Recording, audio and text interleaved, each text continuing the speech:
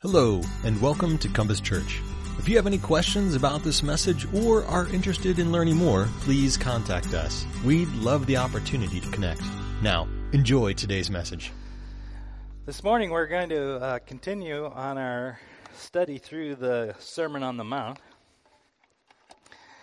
And the Sermon on the Mount is one of the most important sections of an extended period of Jesus' teaching. So it carries a lot of weight and people love it, believers and non-believers alike.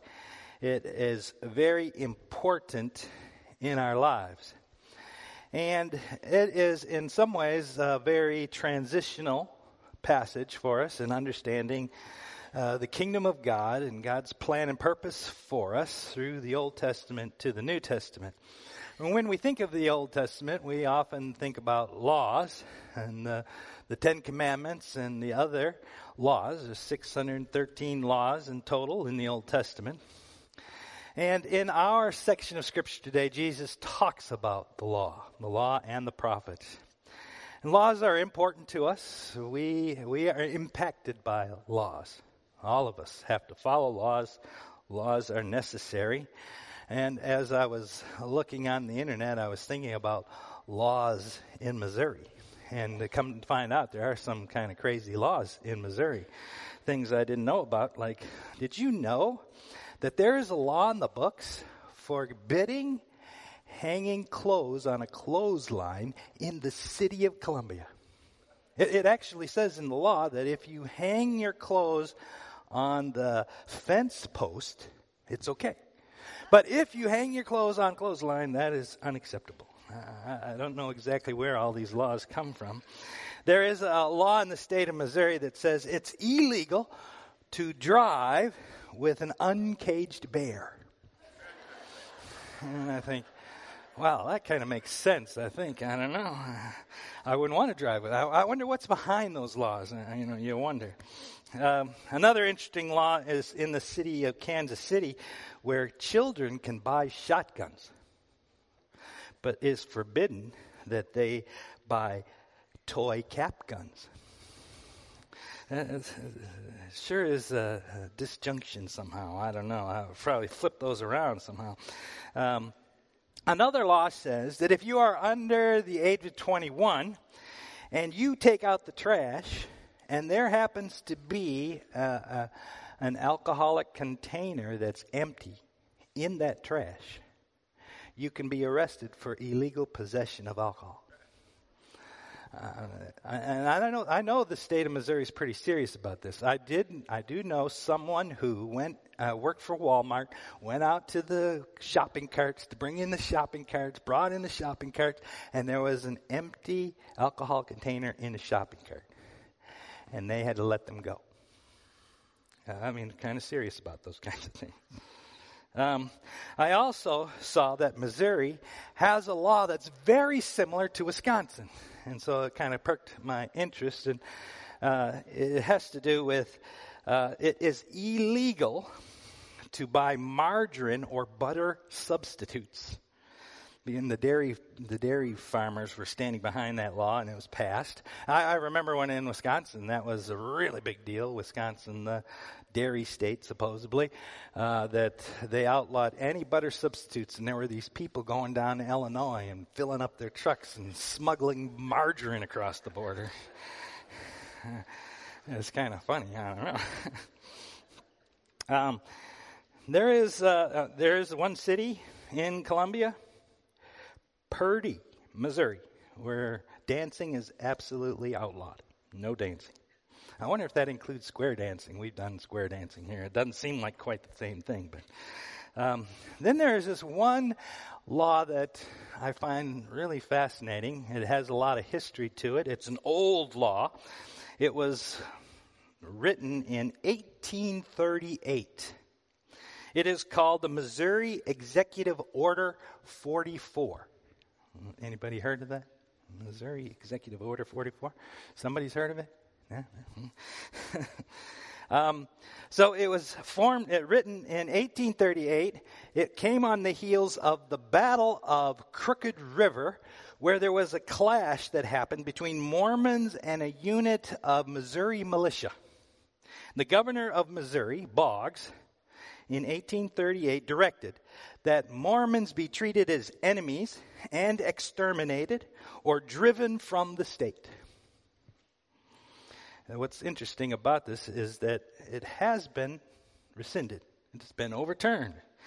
But that happened until 1976. At 1976, Governor Kit Bond overturned the executive order and apologized to Mormons for this action. Somebody was asking, was it legal to kill Mormons from 1838 till 1976? I don't know. But he rescinded that law. Now, laws sometimes they are very helpful. We appreciate laws, but sometimes laws are bad and they should be overturned. But when we look at our passage today, we make a serious mistake if we think Jesus is just wiping away or nullifying or abolishing the laws of the Old Testament. And so Jesus brings us to a point of understanding and learning about what Jesus is up to and how he relates to the Old Testament and to the laws of the Old Testament, the prophets of the Old Testament. And it is essential. It's exciting. I hope you're excited as you think about this topic.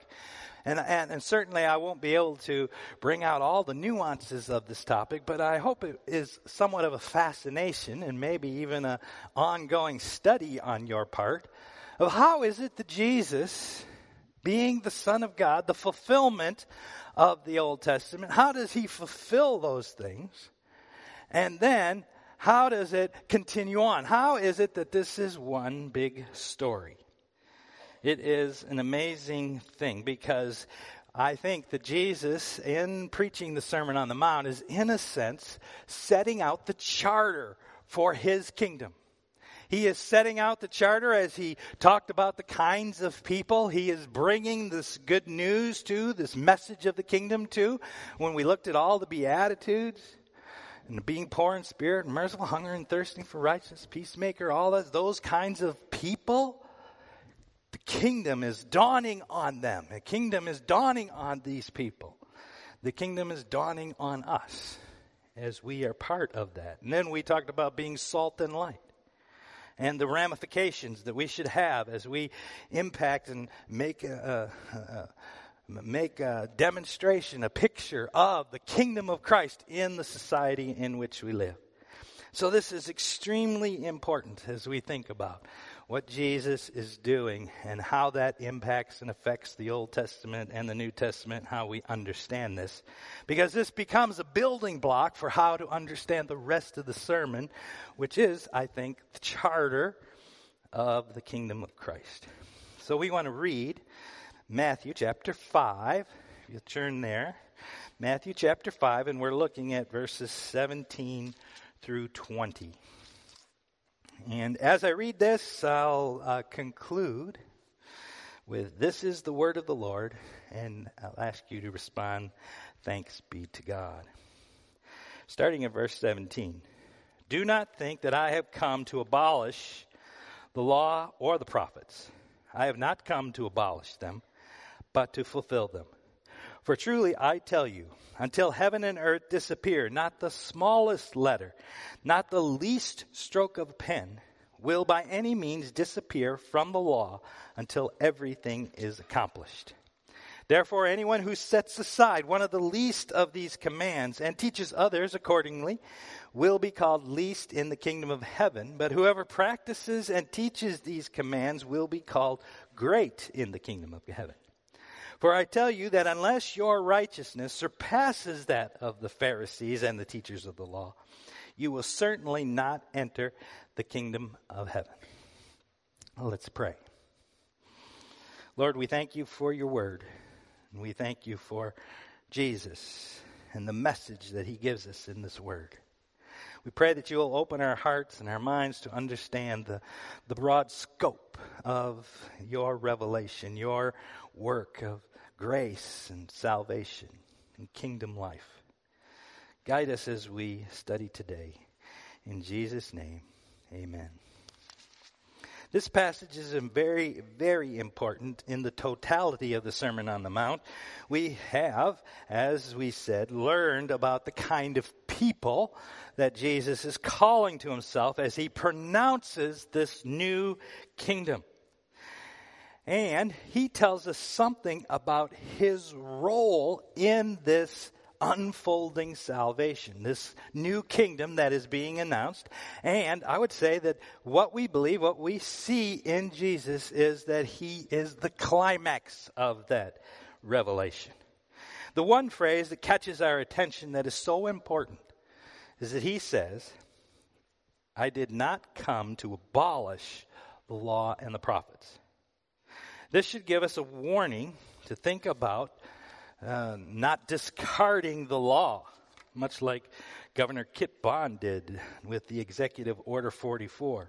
We must understand Jesus' meaning is that there is a continuation, an extension, a new period in this unfolding plan of God's salvation that's culminating in Jesus, and it's not here to nullify or destroy or abolish everything that has gone before.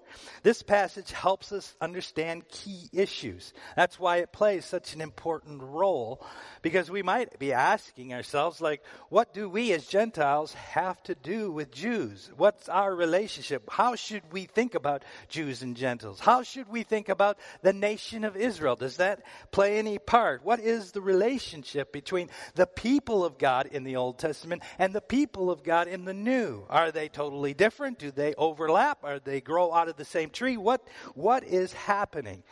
And this raises questions of continuity and discontinuity. Now, when I think about the Old Testament and the New Testament, that's the topic that gets me excited. And sometimes I have to be careful because passages that I'm really excited about, I assume that you guys are all on the same page with me, and I say things and go off and you're wondering what I'm talking about. So I'm going to try to stick with what I have written here, because this is such a wonderful passage. I mean, there is so much depth here.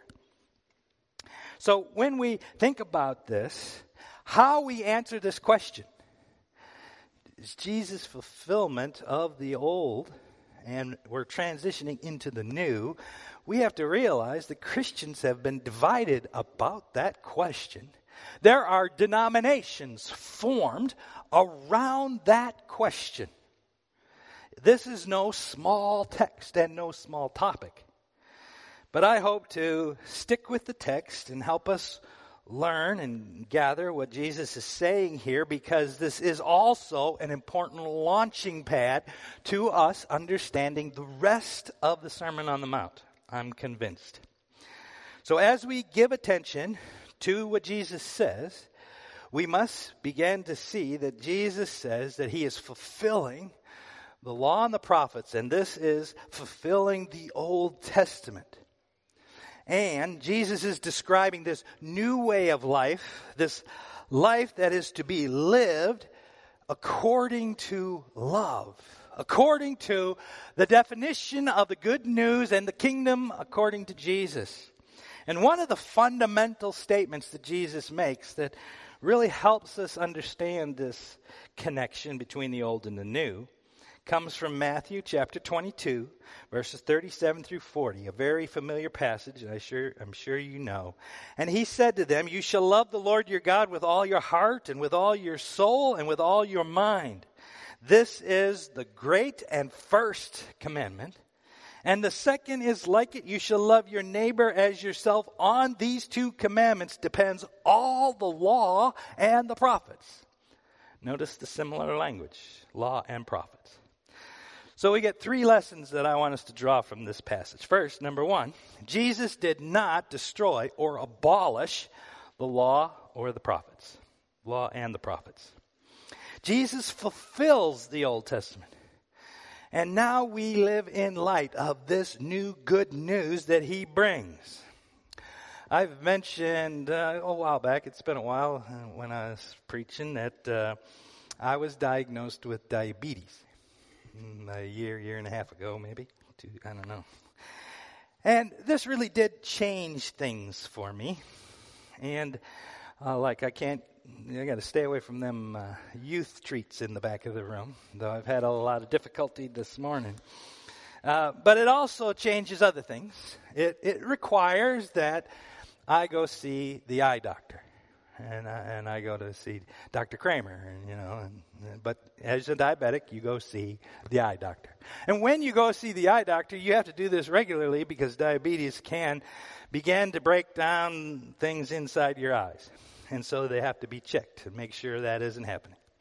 And when I go to see Dr. Kramer, he puts this box in front of you, and he tells you to read the list of letters, and then he's flipping lenses, like put to is that better or is that worse? Is that better or is that worse? And he continues doing that. Is that better? Sometimes I think he's just playing with me. And it's like the same thing. Let me see. Does he think that's better? Does he think that's worse? I don't know. But I know that there's a process here, and what you're doing is you're narrowing down, you're understanding, you're looking, and you're seeing, and things are becoming into focus, and you get to where you can see clearly and read more letters. Well, this passage is very much like that. Because as we see the unfolding of the Old Testament and into the New, this is one of those unique places where Jesus is talking about how to look at the Old and to look at the New and to understand how they come together and what's new in what Jesus has accomplished. So, elsewhere in the Bible, when we see the word fulfill, we need to begin to understand what it means, and we're trying to put it together. Well, one of the passages that helps us understand this comes from Luke chapter 24, verses 25 through 27, and it's another place where Jesus talks about the Old Testament and the New and what happens after his death and resurrection. And it was after he rose from the dead. Some of his disciples were disheartened and on the road to Emmaus, thinking that the one hope of the Savior, Jesus, that they had trusted in, had been killed and the story was over. But Jesus is walking along with them, and they didn't recognize him. And in verse 25 it says, he said to them, how foolish are you and how slow to believe all that the prophets have spoken. Did not the Messiah have to suffer these things and then enter his glory? And beginning with Moses and all the prophets, he explained to them what was said in all the scriptures concerning himself. I've often thought, wow, would that be a conversation where Jesus takes you through the whole Old Testament, tells you each and every point and place where he was fulfilling prophecy, and all of those promises were culminating in what happened in Jesus. Now, I don't think that those disciples actually at that time thought Jesus was abolishing the law. But, more probably, Jesus clarifies here in the Sermon on the Mount and on the road to Emmaus that he never intended to come and abolish the law and the prophets. But the reason he said that is probably just as a warning or before things happened, because it wasn't very long after the death and resurrection of Jesus that people began to accuse the Christian church and the apostles of abolishing Moses and abolishing law. Remember, Paul was brought before the people of Israel, the Jewish people in Jerusalem. They wanted to stone him because he was throwing out Moses and the law. But as we learn in this passage, it is very important for us as Christians to realize that Jesus, he came as a Jewish man. He came to follow the law. He came to read and uphold the prophets.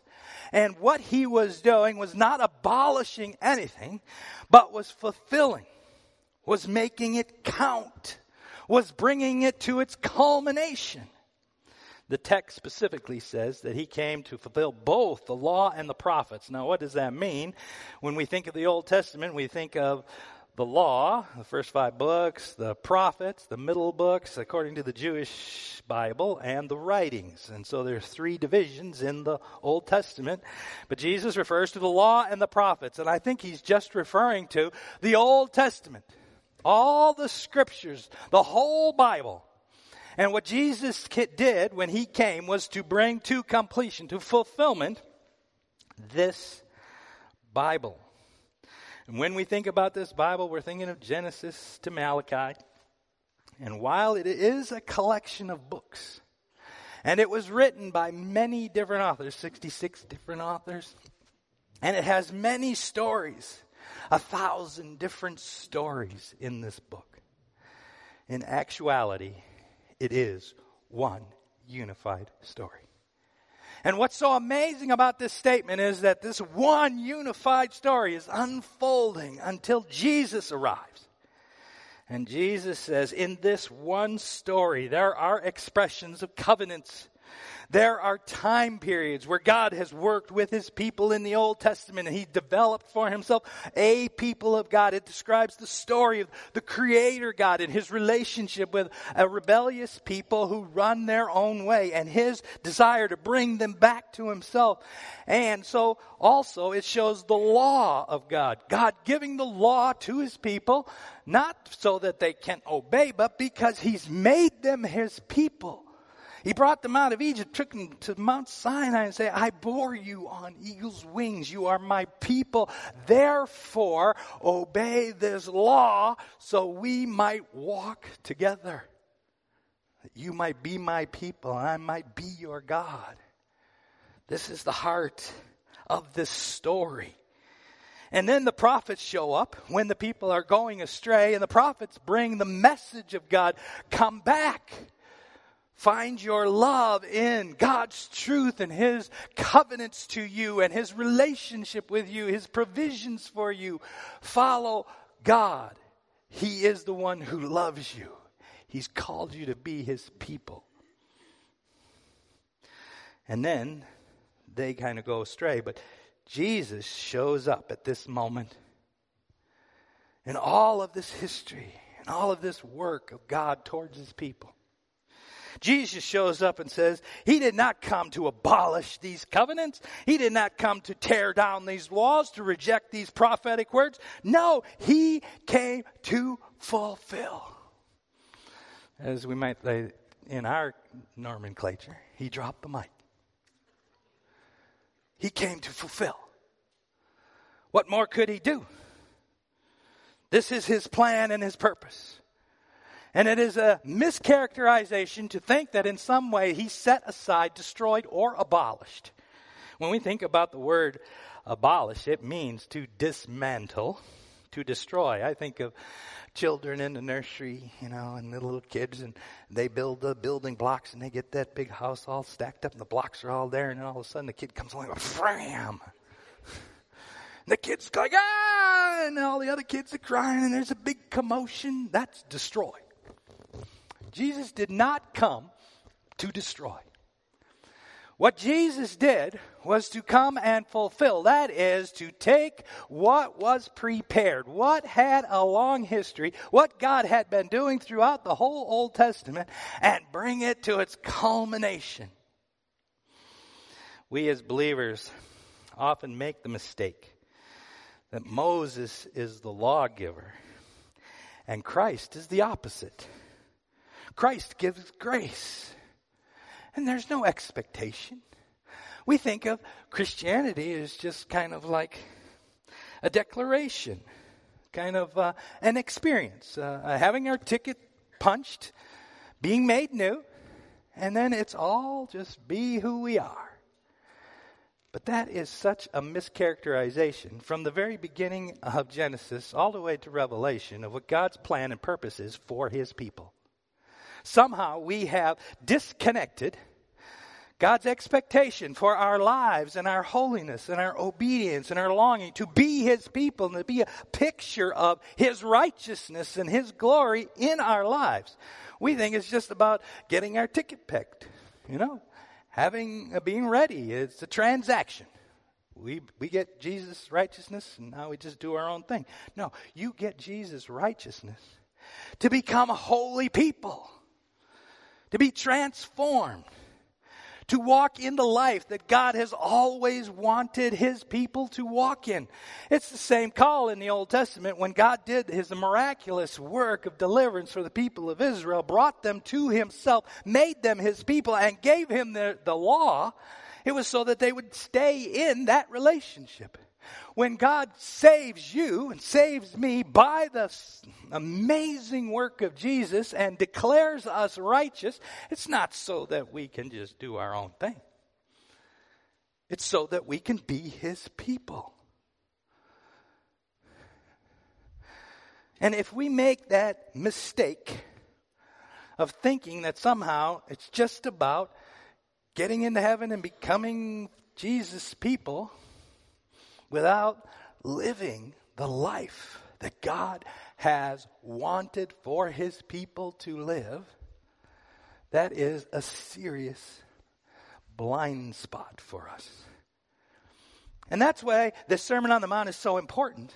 Because as we read through the rest of the Sermon on the Mount, as we hear about the laws and how they should be changing our lives, how we should live according to the laws. And it talks about quite a few things, about lust, about divorce, about anger. I mean, we're going to run into all kinds of expectations, vows, and loving our enemies. And then he's going to go on to religious behavior, how we care for the needy, how we give alms, how we pray. When you think about all of these things, these are all ways in which we live. And that means that there is an expectation that we live as Jesus' people. We don't just come to get saved and then wait to go to heaven. We get saved to become people that honor God and bring glory to his name and reflect the goodness of who he is, so that we can be a community of people that shows to the world that God is real, he is alive, he is the light and the life. And you find light and life in him. And we're to demonstrate that.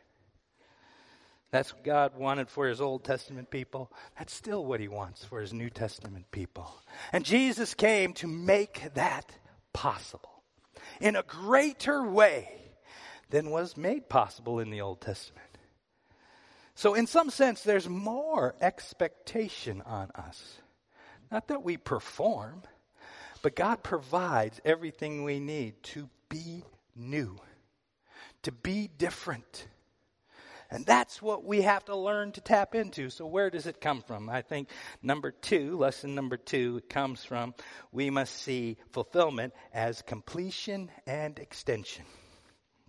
In thinking about fulfillment, we can think about an image of a glass, and say, okay, Jesus fulfills the law and the prophets. So maybe the glass was half full or half empty, however you would use that phrase.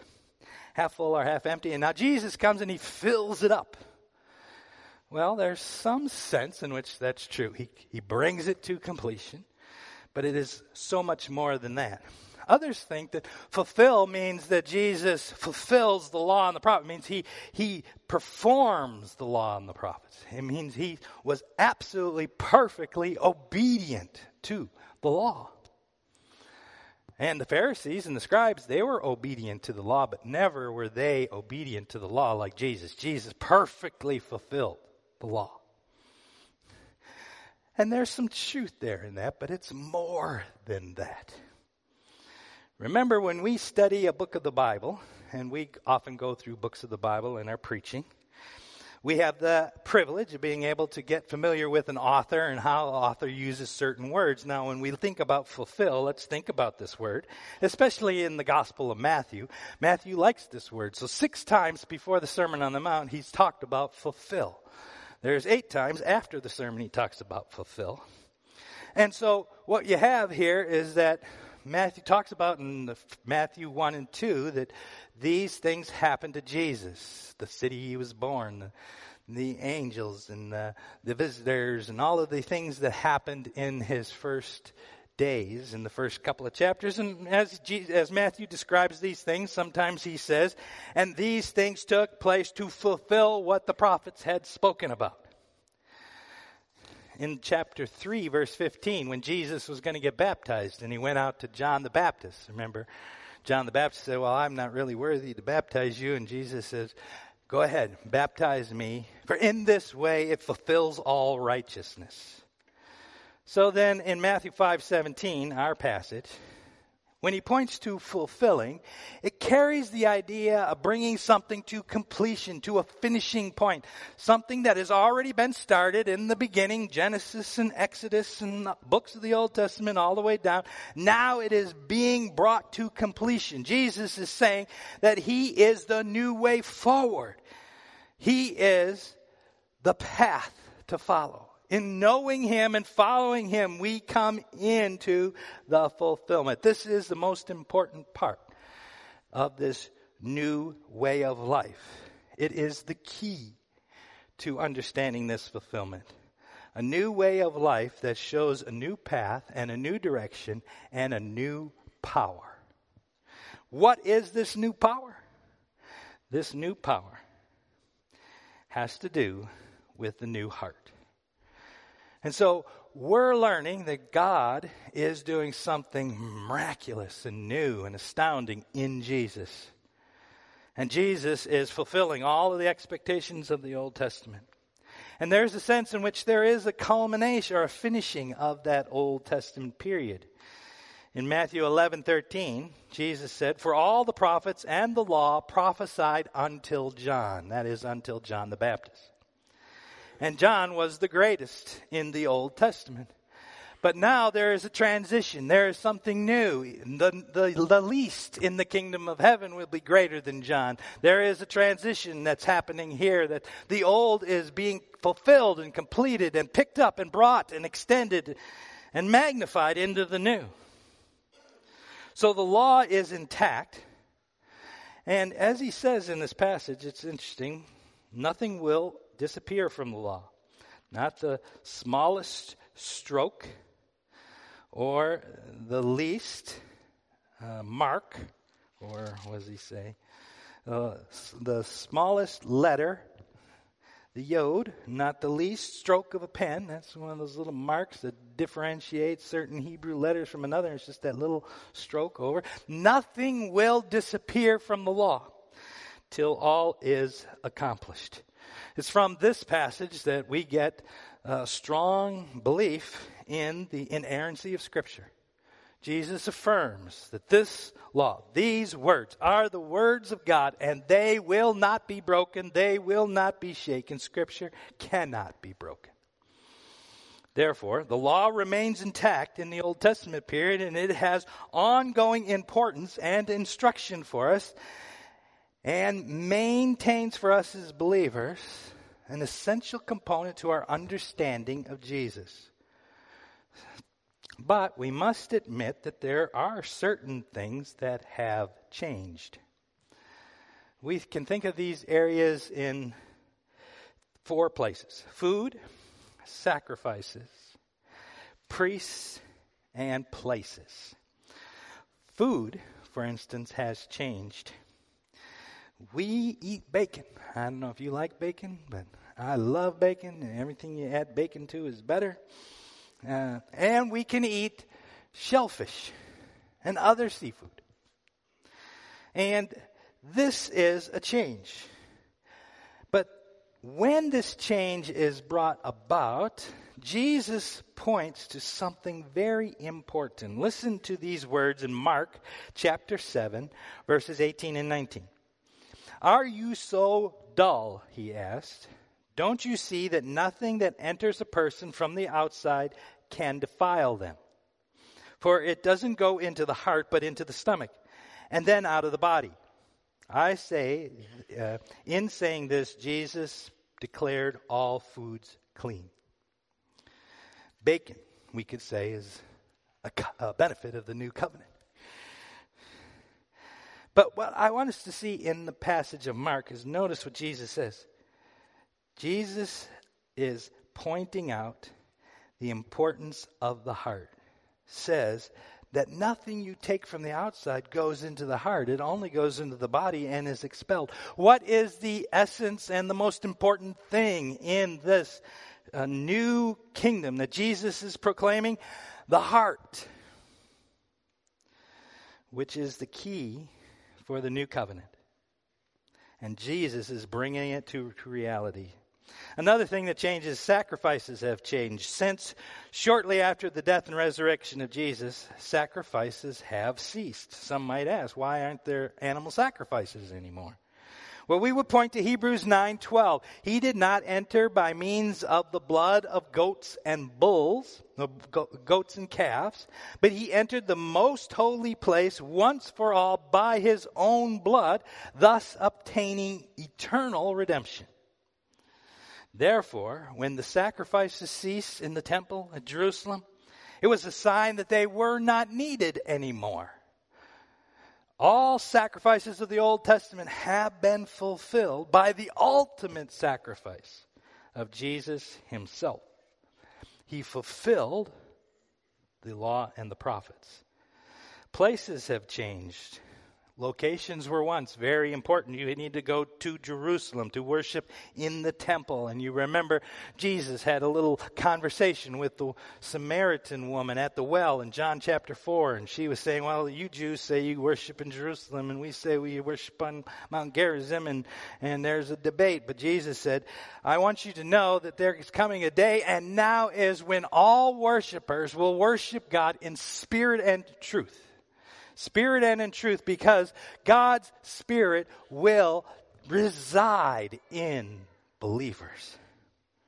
And places will not be preeminent anymore.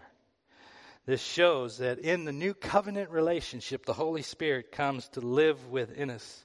And we meet God wherever we are because He is dwelling within us. So places change. Jesus certainly completes and extends the law and the prophets. And this brings us to lesson number 3, the last one. A new day and a new heart has come. This new day is about the new covenant, found in Jeremiah chapter 31 through 34, foretelling the work of Jesus and the coming of the Holy Spirit into our hearts. And what does it say in that passage but that God will write His law on our hearts? So in this coming of Jesus and fulfilling God's will and purposes, there is an expectation that we will be the people of God, that we will live out the righteous truths of God, but that we're not going to do it by an external law anymore, but we will do it out of a new creation, a new heart. As Ezekiel says in chapter 36, He'll take out our heart of stone and give us the heart of flesh, and He will give us desires and passions and inclinations for what is holy and what is right and what is true.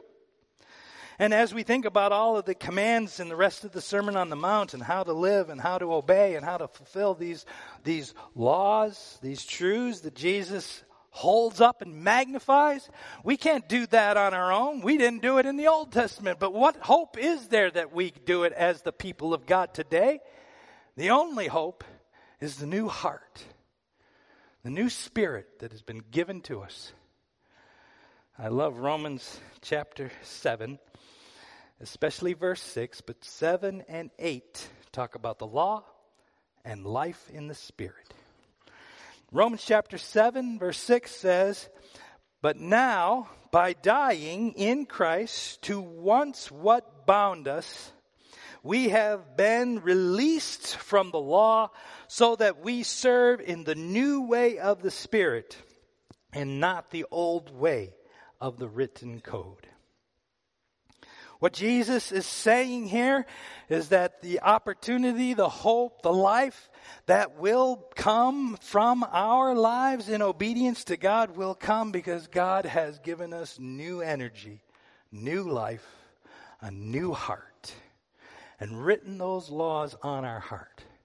And yes, we're not going to be perfect. And yes, we need to change our bodies and we need to walk in ways of righteousness and holiness. But it's not just about willpower and it's not just about knowing what's right and wrong is. It's about God's affections and love for God's glory and God's honor springing up from within our hearts. And that needs to be nurtured and cared for. We need to walk in light of it. We can, like the Old Testament saints, walk away from the truth of God being revealed in our hearts. And the encouragement for us as we hear this sermon, this is a high standard. a high call to live in holiness and righteousness, reflecting God's glory. And our only way to do that is to ask for God to reveal himself through us, through the new heart and new life he's given us. The challenge is, are we focused on that? Are we longing for God to show up in our lives and to make us his people? God moves into our lives so that we don't have to obey according to an external rule. But we have to cultivate that deep relationship and that experience of the Holy Spirit. We have to walk in step with him. And then his righteousness, his grace, his mercy, his love will flow out of us. Springs of living water. That's what we see. One time I went to a movie and they only offered the 3D movie. And I wasn't sure I wanted to go see that. But when I put those glasses on and things were coming on at me, it kind of reminds me of seeing this rightly. It seems so simple. We read over it so many times. Seems kind of theological, you know. But there's so much depth. There's so much wonder in what Christ fulfills. And that's how he can say in verse 20, unless your righteousness surpasses the righteousness of the Pharisees and the teachers of the law, you will certainly not enter the kingdom of heaven. Is that a call to strap up our boots and to perform better than the scribes and Pharisees? They were well known for their obedience and their devotion to the gospel, to the law, What Jesus is saying is because you have a new heart, you have a new ability. You can live to the glory of God far more than you ever thought you could if you will nurture your heart, if you will let Christ take over your heart, your passions, your life. You will find a power that he will bring to life in you that will transform your life. And Jesus is calling us as his people to move towards purity and holiness, to be the bride of Christ. And he's given us the power to do it. A new heart. Let's let the Spirit have his way in us. Let's pray.